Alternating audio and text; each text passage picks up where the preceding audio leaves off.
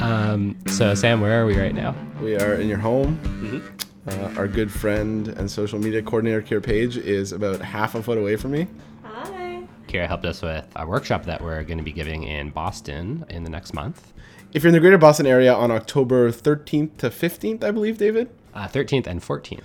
Check us out. We're going to be at Smiths and Tufts. We've also been harassing Noam Chomsky to do an interview, so we might be at MIT. We should say that the workshop that we are giving is sort of about naming and deconstructing what we see as the current hegemonic framework for understanding anti-Semitism. And how it fails us. And what alternatives we can build. Oh, yeah. I think we're actually going to be close to Connecticut, so if you're in Connecticut area, also maybe come check it out. I've yet to look at a map. Cannot vouch for this. All right, David, did you see the article I sent you the other day from Haaretz? The one about Tupac Shakur. It's pretty amazing. I mean, did you possibly describe the 3-paragraph article from Haaretz for listeners? Warning to everyone listening, we're about to get into wingnut territory. Apparently, in the 80s and 90s, the Jewish Defense League was in the practice of threatening famous rappers and then trying to get them to buy into a protection racket. Guy would like to see some background, but there was reference made to the fact that possibly they were behind Tupac's murder. Yeah, so for all the reasons that we hate the JDL, apparently another one is that they might have killed Tupac. Yeah. Conspiracy theory of the day. Yeah. You got any other fun news? No, only horrible, devastating news about how the world we live in is slowly destroying itself and all of us with it. Wait, is this the NCIV corner of the podcast? I mean, hopefully not. Maybe we should move on to more positive things. Certainly. For people who've listened to the show in the past, we often profile podcasts, often Jewish radical related, that we think are important and that you should listen to. And friend of the show, Dan Blacksburg, recently put out a podcast called Radiant Others. I believe they're about 3 or 4 podcasts in now. And we chatted with him about his new record, the podcast that he's putting out, and some of the ideas behind it. Yeah, and for people who don't know Dan, he's a renowned klezmer and experimental musician. And so the podcast is him having conversations with other musicians, sort of letting people of a younger generation who are really interested in the milieu have access to it and learn a lot of the stories that he's learned over the years of spending time with all these people. So without further ado, here's our talk with Dan.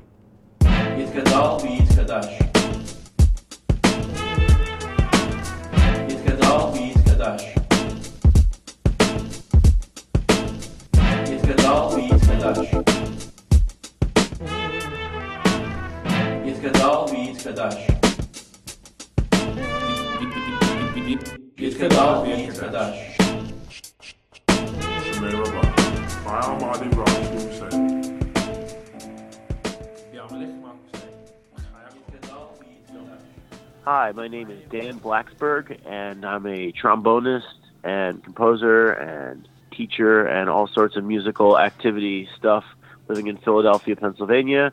And recently, I launched a new podcast called Radiant Others, a klezmer music podcast, to share sort of intimate conversations or casual conversations with other klezmer musicians and people in the klezmer world. Well, thanks so much for taking the time to talk with us. I understand that you're under the weather.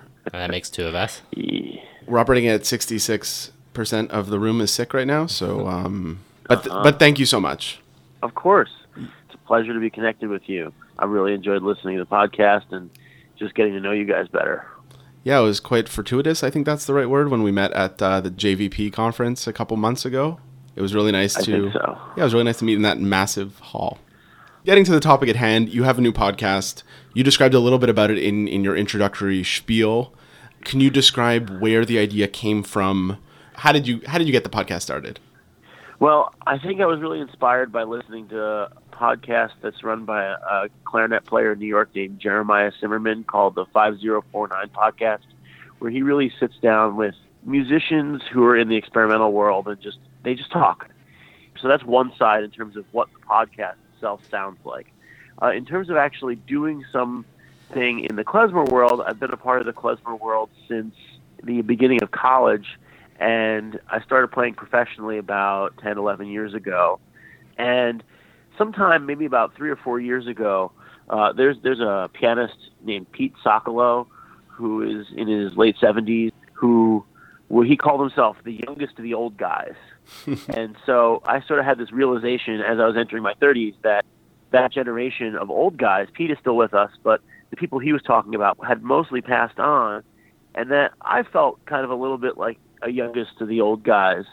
It just made me feel like these stories were precious and useful, and I wanted to figure out a way to share them with people, sort of the backstage hang. And I think, probably most of your listeners, but people in general, I think, know you through your music and also through the klezmer scene. And part of the way that we originally met was through Jewish Voice for Peace and sort of a network that emerged from it. And I'm sort of wondering when that happened for you, like when you became more politicized in relationship to your Jewish identity and in relationship to being a musician. Well, I'll say it's an ongoing process because I did not come to music with any kind of an activist background or upbringing in particular, I would say. But this has all been happening very, very, very fast. I think the way that I see it is people in the activist community, you know that Jewish Voice for Peace is really active in West Philadelphia where I live. People have been sort of coming up to me and saying, we want more Jewish culture that's not related to Israel-Palestine, that's really related to a diaspora Jewish culture. And so they kind of found me, and I've just been doing this whole thing for a while, maybe going like, I don't really know where to put my feelings about what's happening in the world. And it's kind of all come together since the beginning of this year in a lot of ways. And I'm really excited to be along for the ride. I think the people I've met have been wonderful, and they make me feel like I can learn a lot and move myself in really interesting directions. And I'm really happy to provide this music and this culture for as much as I can to that world. It's so interesting because we talked a little bit on the phone a couple months ago and then following the meetup at JVP, and you talked about a tension that exists in terms of engaging with the culture of klezmer and the culture of Yiddish art. It's clearly like an Ashkenaz kind of history, and we're all on the page of trying to decenter that history while at the same time acknowledging that a lot of it is lost. Yeah, being in a place like the National Members Meeting at JVP and hearing really strong, powerful statements from Mizrahi and Sephardi and non-Ashkenazi Jewish voices, and just realizing how much that connects to anti-racism or other kinds of work in the U.S. and in general, made me feel, and I know I'm not alone in this, made me feel super weird about being an white Ashkenazi culture worker, because there's both this sense of I really have to figure out how to get out of the way, and then this other sense of personally that's there's so many resources in the history of Yiddish culture and klezmer music that I think are useful in terms of pushing back against a sort of central narrative of loss that pervades everything, that it's still really important to me to get this stuff out there. And then, I don't know, this is the part where I don't really understand yet, but maybe using those kind of experiences of reclaiming our past as sort of abstract tools that then we can, help other people with or offer up in the public and then take a step back. So it's a really, really hard position to navigate. And I think that all of us really have to figure out how to have strong relationships with each other so that when we inevitably mess up around this kind of stuff, which we're going to a lot, we can figure out how to remain connected and move forward together towards the kind of situations we want to see in the world. Does that make sense? No, totally. Certainly. There are a group of people I know who have been holding a series of conversations about what it means to engage in Indigenous solidarity. And a lot of the questions that are being asked is where are you coming from and what are you bringing to this work? And a lot of those questions get into these sorts of histories for people. And there's an element of this type of cultural work that I think is really relevant to those questions about having a sense of clarity about where you're coming from and be able to also then more effectively own the ways that you are positioned. Right. That's what it seems like to me. I think the way our fears and our worries sort of get onto us is it takes all these real world understandings and kind of gloops them all together and that you can't really tell what's what. And then you're really susceptible to easy answers that usually oppress somebody. So, the more that we can kind of separate out and sort of slice up and have a really clear understanding of where we come from and what that history is. And that seems to be where klezmer music has fit in for a lot of people, maybe more from just a cultural standpoint. Today, it seems like there's a little bit of a resurgence of interest in this stuff. And it's pretty exciting for me to sort of be around and watch that happen. I mean, in listening to your show, it kind of reminds me of, like, I grew up in the punk scene. I didn't grow up in the klezmer music scene. And I listened to this podcast. It has a lot of problems. I'm not necessarily endorsing it, but I listened to this podcast called Turned Out a Punk. It's hosted by Damien from the band Fucked Up. And it has a similar format where he has these punk musicians on and has these hour or two long conversations. Just, it kind of like lets you in onto the world if you don't have access to that where you live. And I'm wondering if that was sort of the goal for you of letting people in on a milieu that they wouldn't otherwise be in.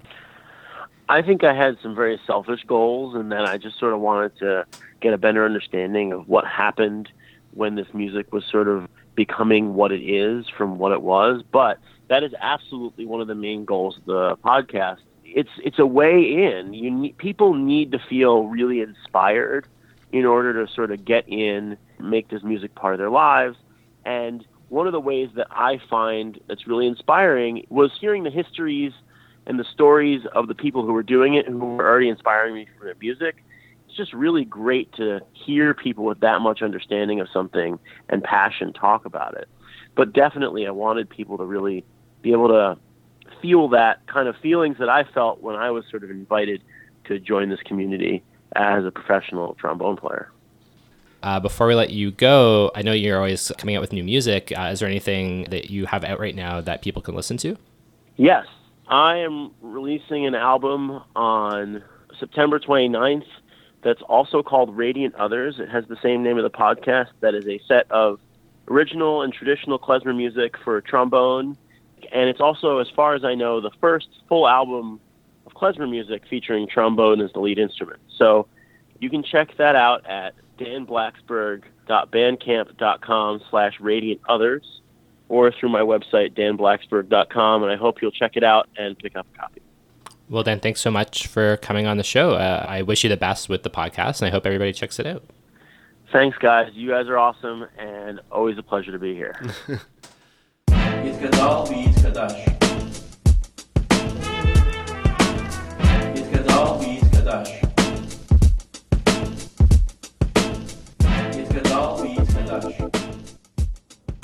Trafe Podcast is Sam Bick and David Zinman. A huge thanks to CKUT 90.3 FM, where we normally record this podcast under the shadow of the giant cross of secularism on occupied Ganyangahaga territory. Thanks as always to Kira Page, our social media consultant. To Cadence O'Neill for designing TrafePodcast.com. Who's also in the house. To Claire Hertig, our Minister of Design. And to Ariana Katz, the Trafe staff rabbi. And a musical thank you to Josh Dolgan, aka So-Called, and to Sack Syndrome. You can follow us on social media at Treyf, Treyf, and you can send comments, suggestions, etc. to trafepodcast@gmail.com. We'll see you in 2 weeks.